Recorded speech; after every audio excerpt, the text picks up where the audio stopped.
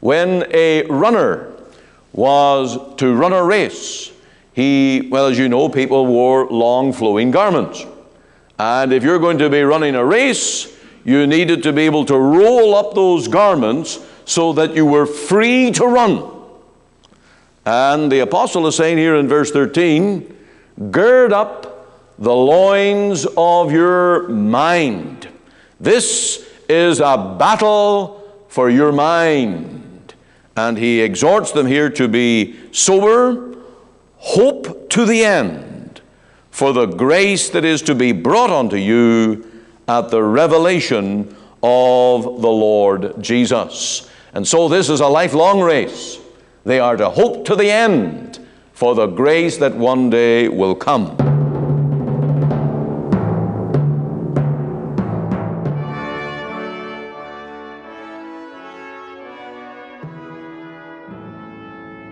Welcome to Let the Bible Speak. We're turning to the Psalm 4. Hear me when I call, O God of my righteousness. Thou hast enlarged me when I was in distress. Have mercy upon me and hear my prayer. O ye sons of men, how long will ye turn my glory into shame? How long will ye love vanity and seek after leasing? Selah. This Psalm 4 is a great contrast in its beginning and its ending. It begins in trouble and ends in peace and sleep. Prayer does this for the Christian. We are a blessed people when we can take our burdens to the Lord in prayer. This is real to the man or woman who has really learned how to pray. The entrance of God's Word giveth light. The Holy Spirit gives the light of the Lord to our hearts. The psalmist complains of men pursuing vanity. O ye sons of men, how long will ye turn my glory into shame? How long will ye love vanity and seek after leasing? The word vanity here in Hebrew simply means worthless. So much of worldliness is not the immoral or profane, but is just a waste. A waste of time, talent, and effort, and worthless pursuits. Junk food for the body. Junk activities of life. A year or even a month later, and they count for nothing. That new car, well, a great joy at beginning, but its maintenance becomes a burden and makes it a threat to happiness. That new electronic gadget now sits in the bottom drawer, unused and unwanted. God has created us for His glory to enjoy Him in communion, worship, and good stewardship. We are not to bury our talents. When the Christian seeks to make something of his life, it is to serve God and to do the will of God. So always ask, will this help me in the long term to serve God? Mr. Moody entered into a large audience with a huge backpack on his back and asked, do you think I could preach as I should with this on my back? He went on to demonstrate that it was filled with harmless things. His point was that many people are cumbered about many harmless things in life. Or is this just wood, hay, and stubble? Let's hear the Apostle Paul on that. According to the grace of God which is given me as a wise master builder, I have laid the foundation, and another buildeth thereon. But let every man take heed how he buildeth thereupon. For other foundation can no man lay that is laid, which is Jesus Christ. Now if any man build upon this foundation, gold, silver, precious stones, wood, hay, stubble, every man's work shall be made manifest, for the day shall declare it, because it shall be revealed by fire. And the fire shall try every man's work of what sort it is. If any man's work abide which he hath built thereupon, he shall receive a reward. If any man's work shall be burned, he shall suffer loss, but he himself shall be saved, yet so as by fire. Paul's point was that to build on things that will burn up means that you lose your reward. Will it burn up on the eternal day? Yes, let's learn to put our trust in the Lord, in the one who is eternal, in the gospel that is everlasting, and seek the life that has no end. because to know Jesus Christ is life eternal. And I trust that today you will come and put your trust in the Lord, not in the things of earth, which are but vanity. You're listening to Let the Bible Speak. We're moving now to our pulpit ministry at the Free Presbyterian Church on 6 ugly sins. We're turning to 1 Peter 4. We may only deal with a few of these today, but we'll continue them tomorrow. So stay with us as we turn to our Bibles. 1 Peter chapter 4, 6 ugly sins that each one of us need to deal with. So tonight I want to do a little bit of a review of the book, firstly, and then of this chapter 4. Now, the summary of the whole book is that it was written with the intention to encourage Christians, many of them new believers, in the fiery trials of persecution.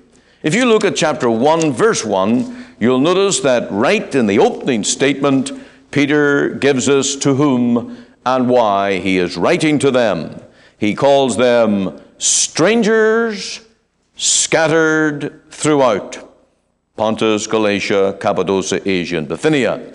And this book, therefore, is to Christians who find themselves as pilgrims. These are people of the diaspora. If you remember when Daniel and Ezekiel were carried off to Babylon, which later became the Persian Empire, and down through the generations there were Jews who were the diaspora. They didn't really belong to Jerusalem. They were sent out for generation after generation in strange places. Well, now the gospel was reaching them, but it was no easy thing to live the Christian life in these situations. The key verse of the whole book may be chapter 1, verse 13, where Peter says, "Gird up the loins of your mind." Now that seems to be strange language for us. When a runner was to run a race, as you know, people wore long flowing garments. And if you're going to be running a race, you needed to be able to roll up those garments so that you were free to run. And the apostle is saying here in verse 13, gird up the loins of your mind. This is a battle for your mind. And he exhorts them here to be sober, hope to the end, for the grace that is to be brought unto you at the revelation of the Lord Jesus. And so this is a lifelong race. They are to hope to the end for the grace that one day will come. Now, if you just skip on down to verse 14 right through to 16, you'll notice that Peter insists that these people live holy. The Lord says, "Be ye holy, for I am holy." There are no excuses here for a worldly life. There are no excuses taken. Well, we might be the exception because of our circumstances. Can we not just blend into society? Can we not just fit into the culture? No, the insistence is that they live holy lives, separate from sin. And that really is the theme of the book. And as men and women seek to live holy, they're going to suffer. Not as murderers or criminals or bad people, but as Christians. And when we get to chapter 4, as we read tonight, it talks about suffering as a Christian. Chapter 4:16. If any man suffer as a Christian. Now that's very different from being just a pure, awkward, cantankerous, evil egomaniac. If you are an arrogant, beastly person, and that brings hardship upon you, well, that's your problem. But if because you want to do the will of God, obey the Lord's word, live at peace with all men, as far as lies within you, and to walk the straight and narrow, worship God, at home and in public, and if that brings upon your head trials, tribulations, then you're suffering as a Christian. And you do that because you want to live holy. Now, the key principle, if you go on down in chapter 4 to verse 19, is to suffer according to the will of God. There's a lot of suffering in this world that's happening tonight, maybe down in Vegas. A lot of people that take their good money and hard-earned money and they gamble it all away and they end up in the poor. They bring hardship upon themselves. They're not suffering according to the will of God. There is, on the other hand, a real source of pressure, strain, loneliness, and what could be called discouragement, because you are bearing reproach for Jesus' sake. It could happen in your family. And if you're the only Christian in your family circle, you know exactly what we're talking about. It could happen in the office. And you're the only one that at lunchtime doesn't go to that lunchroom where there's the filthy talk and the worldly mindset of the other workers in the office. Or maybe you don't go to their parties and they think it's strange. You're the weird person. And it brings the cold shoulder. And Peter is talking about these things. Now, we're going to get started tonight on chapter 4, verse 1, where we need to jump right in here. And you will see that verse 1 is a call to arms. A call to arms to fight against the lusts of the flesh. You'll notice, for as much then as Christ hath suffered for us in the flesh, arm yourselves. Arm yourselves. Peter is calling Christians here to spiritual warfare. And there is a huge list of the lusts of the flesh in this chapter. We're going to see them as the 6 ugly sins. And you'll find them in any part of Canada you go. Whether it's the frozen north, east or west, whether it's on the streets of our cities, whether it's in the corporate offices where there is corruption and ungodliness, you will find these ugly sins, the lusts of the flesh, in our culture, in our country, in our day. And Peter nails them right here as the enemy of the Christian.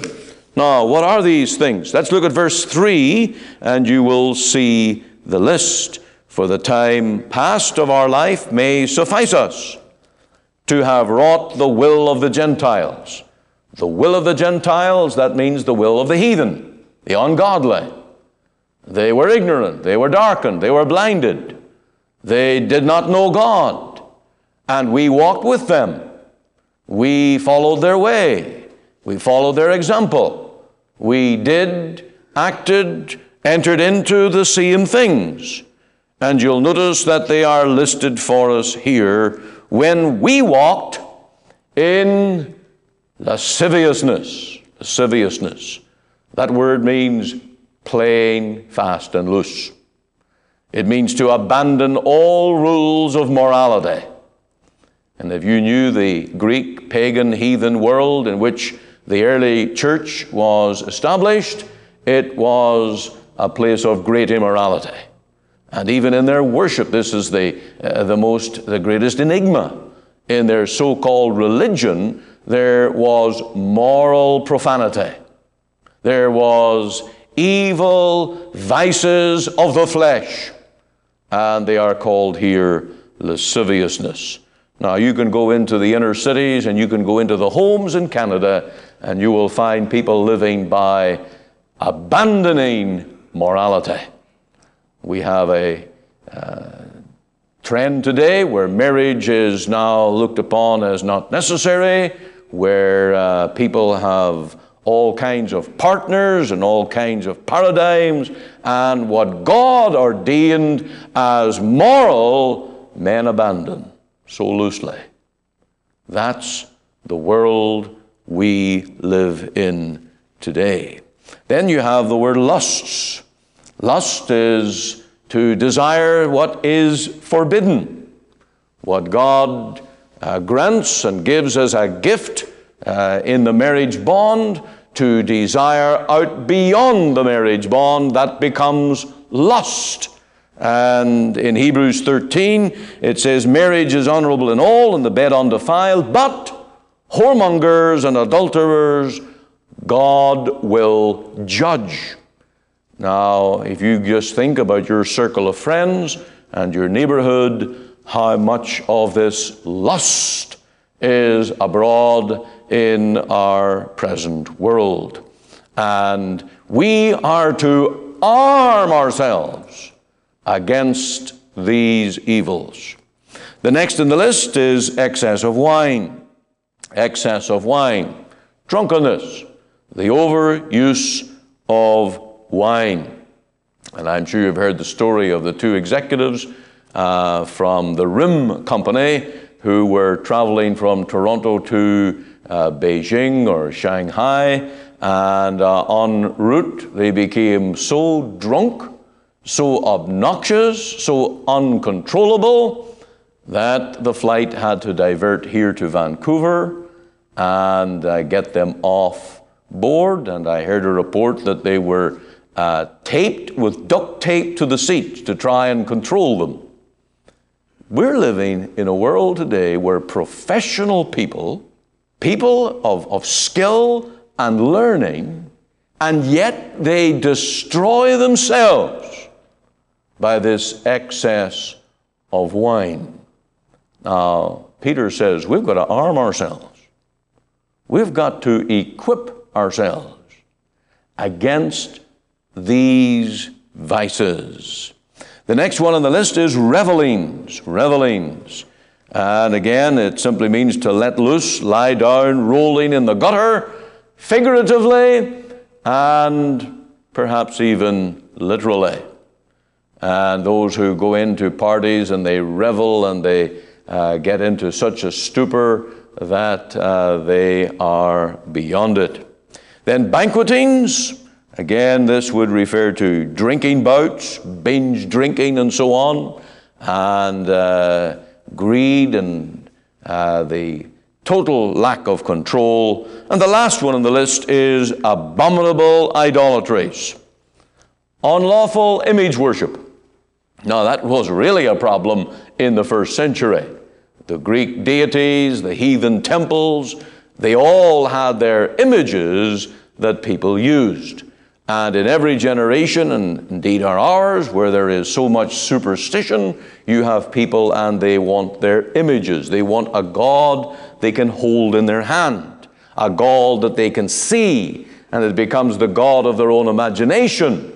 And they want to honor and placate and sometimes even feed their own God. And in Canada today, we have across this nation temples and places of worship where there are all manner of idols that are to represent deities and so-called gods. And people love them. Indeed, people love them so much they want them in their homes. They want them to be shining under a special light or a case where they can decorate their home with their own little god, their own image. These are abominable. They are illegal and contrary to the will of God. Now, all of these things, the Christian, the one who is now a baptized believer, follower of the Lord Jesus, committed to the cause of Christ, all of these things, they are to be totally done with, and we are to be armed that we do not follow in that way. Now, to rub it in, and Peter knew how to lay it on, as you will see in verse 5, it says, "Who shall give account to him that is ready to judge the quick and the dead?" So if you're going to abandon morality, if you're going to follow lust and pursue the way of just abandonment, you're going to give account. And there'll be a day when the wicked, the ungodly, will give answer for how they live. But so will the Christian. And if you go right down to verse, where are we at here? Verse 17. For the time has come, the judgment must begin at the house of God. And if it first begin at us, what shall the end be of them that obey not the gospel of God? Peter is really laying it on now. So there he itemizes these 6 evils. He says men are going to give account, but so are we as Christians. And judgment begins at the house of God. Why? Because God wants His people to be a holy people. And throughout history, God wanted Adam and Eve to obey Him. They sinned. They were cast out. God wanted Israel to be a special nation that would be peculiar unto Him. They fell into idolatry. God sent them into exile until they would learn to turn away from idolatry. God sent a Savior, the Lord Jesus, to save His people, not in their sins, but from their sins. And He gave them the grace of the gospel to have a peculiar people, a special people that would live holy and godly and uprightly and bring glory to the name of the Lord.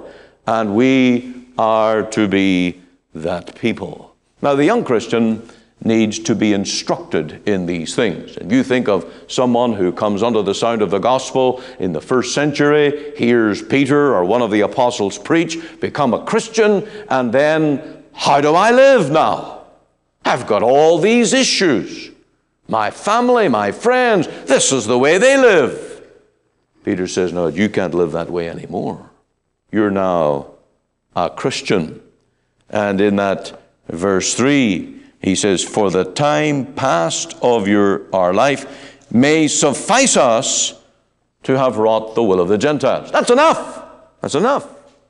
And the born-again, redeemed Christian comes to the conclusion, I have lived that way long enough. I am to now arm myself to live a new life. And this is very closely related, of course, to Paul's treatment of this in Ephesians 6, the Christian armor. And what a marvelous piece of literature, taking the Christian as a soldier, and he's to put on the helmet of salvation. He's to be equipped from head to toe that he might stand against the wiles of the devil, and doing all to stand. And you and I tonight need to be standing Christians. We need to do what we sang tonight. Stand up for Jesus. We need to be soldiers of the cross. Are we? Are we arming ourselves? Now that brings me to the central truth to arm us for this fight. And here we have to do a little bit of thinking, a little bit of real thought work in verse 1 of chapter 4. The arm, or the manner by which we arm ourselves, is taken from the death of Christ. For as much then as Christ hath suffered for us in the flesh, arm yourselves likewise. So the weapon, the armament that Peter is granting us is what our Lord Jesus did in His death. Arm yourselves likewise with the same mind. Oh, it's a battle of the mind. Did we not learn that in chapter 113? To gird up the loins of our mind. And here now is now the exercise of the Christian's mind.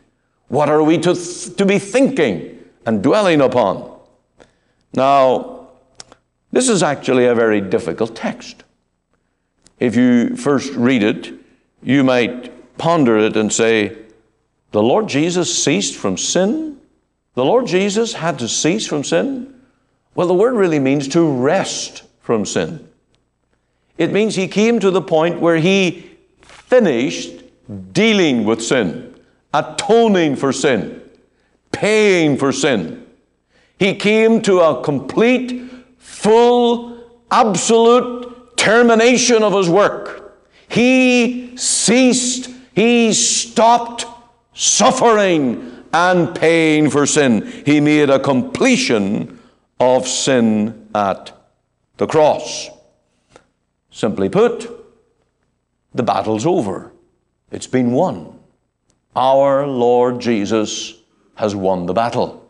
He defeated the devil. He paid the price of all sin. He has satisfied the law, the wrath of God, and there is now no more payment, no more sacrifice, no more suffering to do. And all of this is talking about Christ's death on the cross. Now, chapter 4:1 begins with the word "for as much." Now, in my Bible, the way it's laid out, the word "for as much" is in huge print, uppercase letters, and it really tells me this goes back to the words of chapter 3. And if you go back to chapter 3:18, you'll notice something. "For Christ also hath once suffered for sin." Once. That's the operative key emphasis. Christ suffered once. And in his one death, one atonement, he accomplished everything required to purchase his people, to save his people, and to redeem us for all time. On the cross, we know the Lord Jesus cried out, "It is finished." It's over. All is completed. He won the battle. And having won the battle, where is the Lord now? Well, let's go back into chapter 3, verse 21. And at the end of verse 21, it talks about by the resurrection of Jesus Christ, who is gone into heaven and is on the right hand of God, angels and authorities and powers being made subject unto him.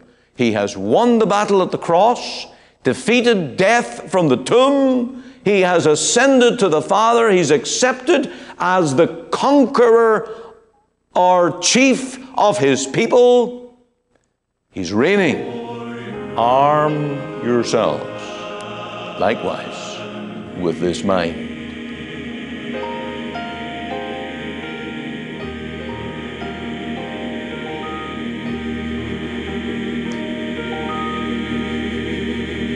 You are listening to Let the Bible Speak, the radio broadcast of the Free Presbyterian Church in Canada. This is Pastor Ian Gollaher. If you missed part of today's program or would like to hear it again, you can find it archived by program date on our website. Just go to www.ltbs.ca, CA for Canada. There you can read my blog, find my Bible study notes, audio and video sermons, as well as helpful articles. Or you can go to our podcast on iTunes. We're on the air Sundays at 9:30 a.m. for our full church broadcast, and Monday to Friday, 5 a.m. and 5 p.m. on this station to bring you the gospel from our Free Presbyterian Church here in Cloverdale. We also invite you to our church services on Sundays, 10:30 and 6 p.m. Through our website, you can listen and view to our online services at 10:30 and 6 p.m. Make it your Sunday worship. Click on the Live Now button on the home page of our website. Or if you would like to talk with me one-on-one as a pastor, please give me a call. The phone number is 604-897-2040. The mailing address is 18790 58th Avenue, Surrey, BC, V3S1M6. We're located just 2 blocks north of number 10 Highway on 188th Street. Our website again is ltbs.ca, and you can join us Monday to Friday, 5 a.m., 5 p.m. here on the station as we let the Bible speak.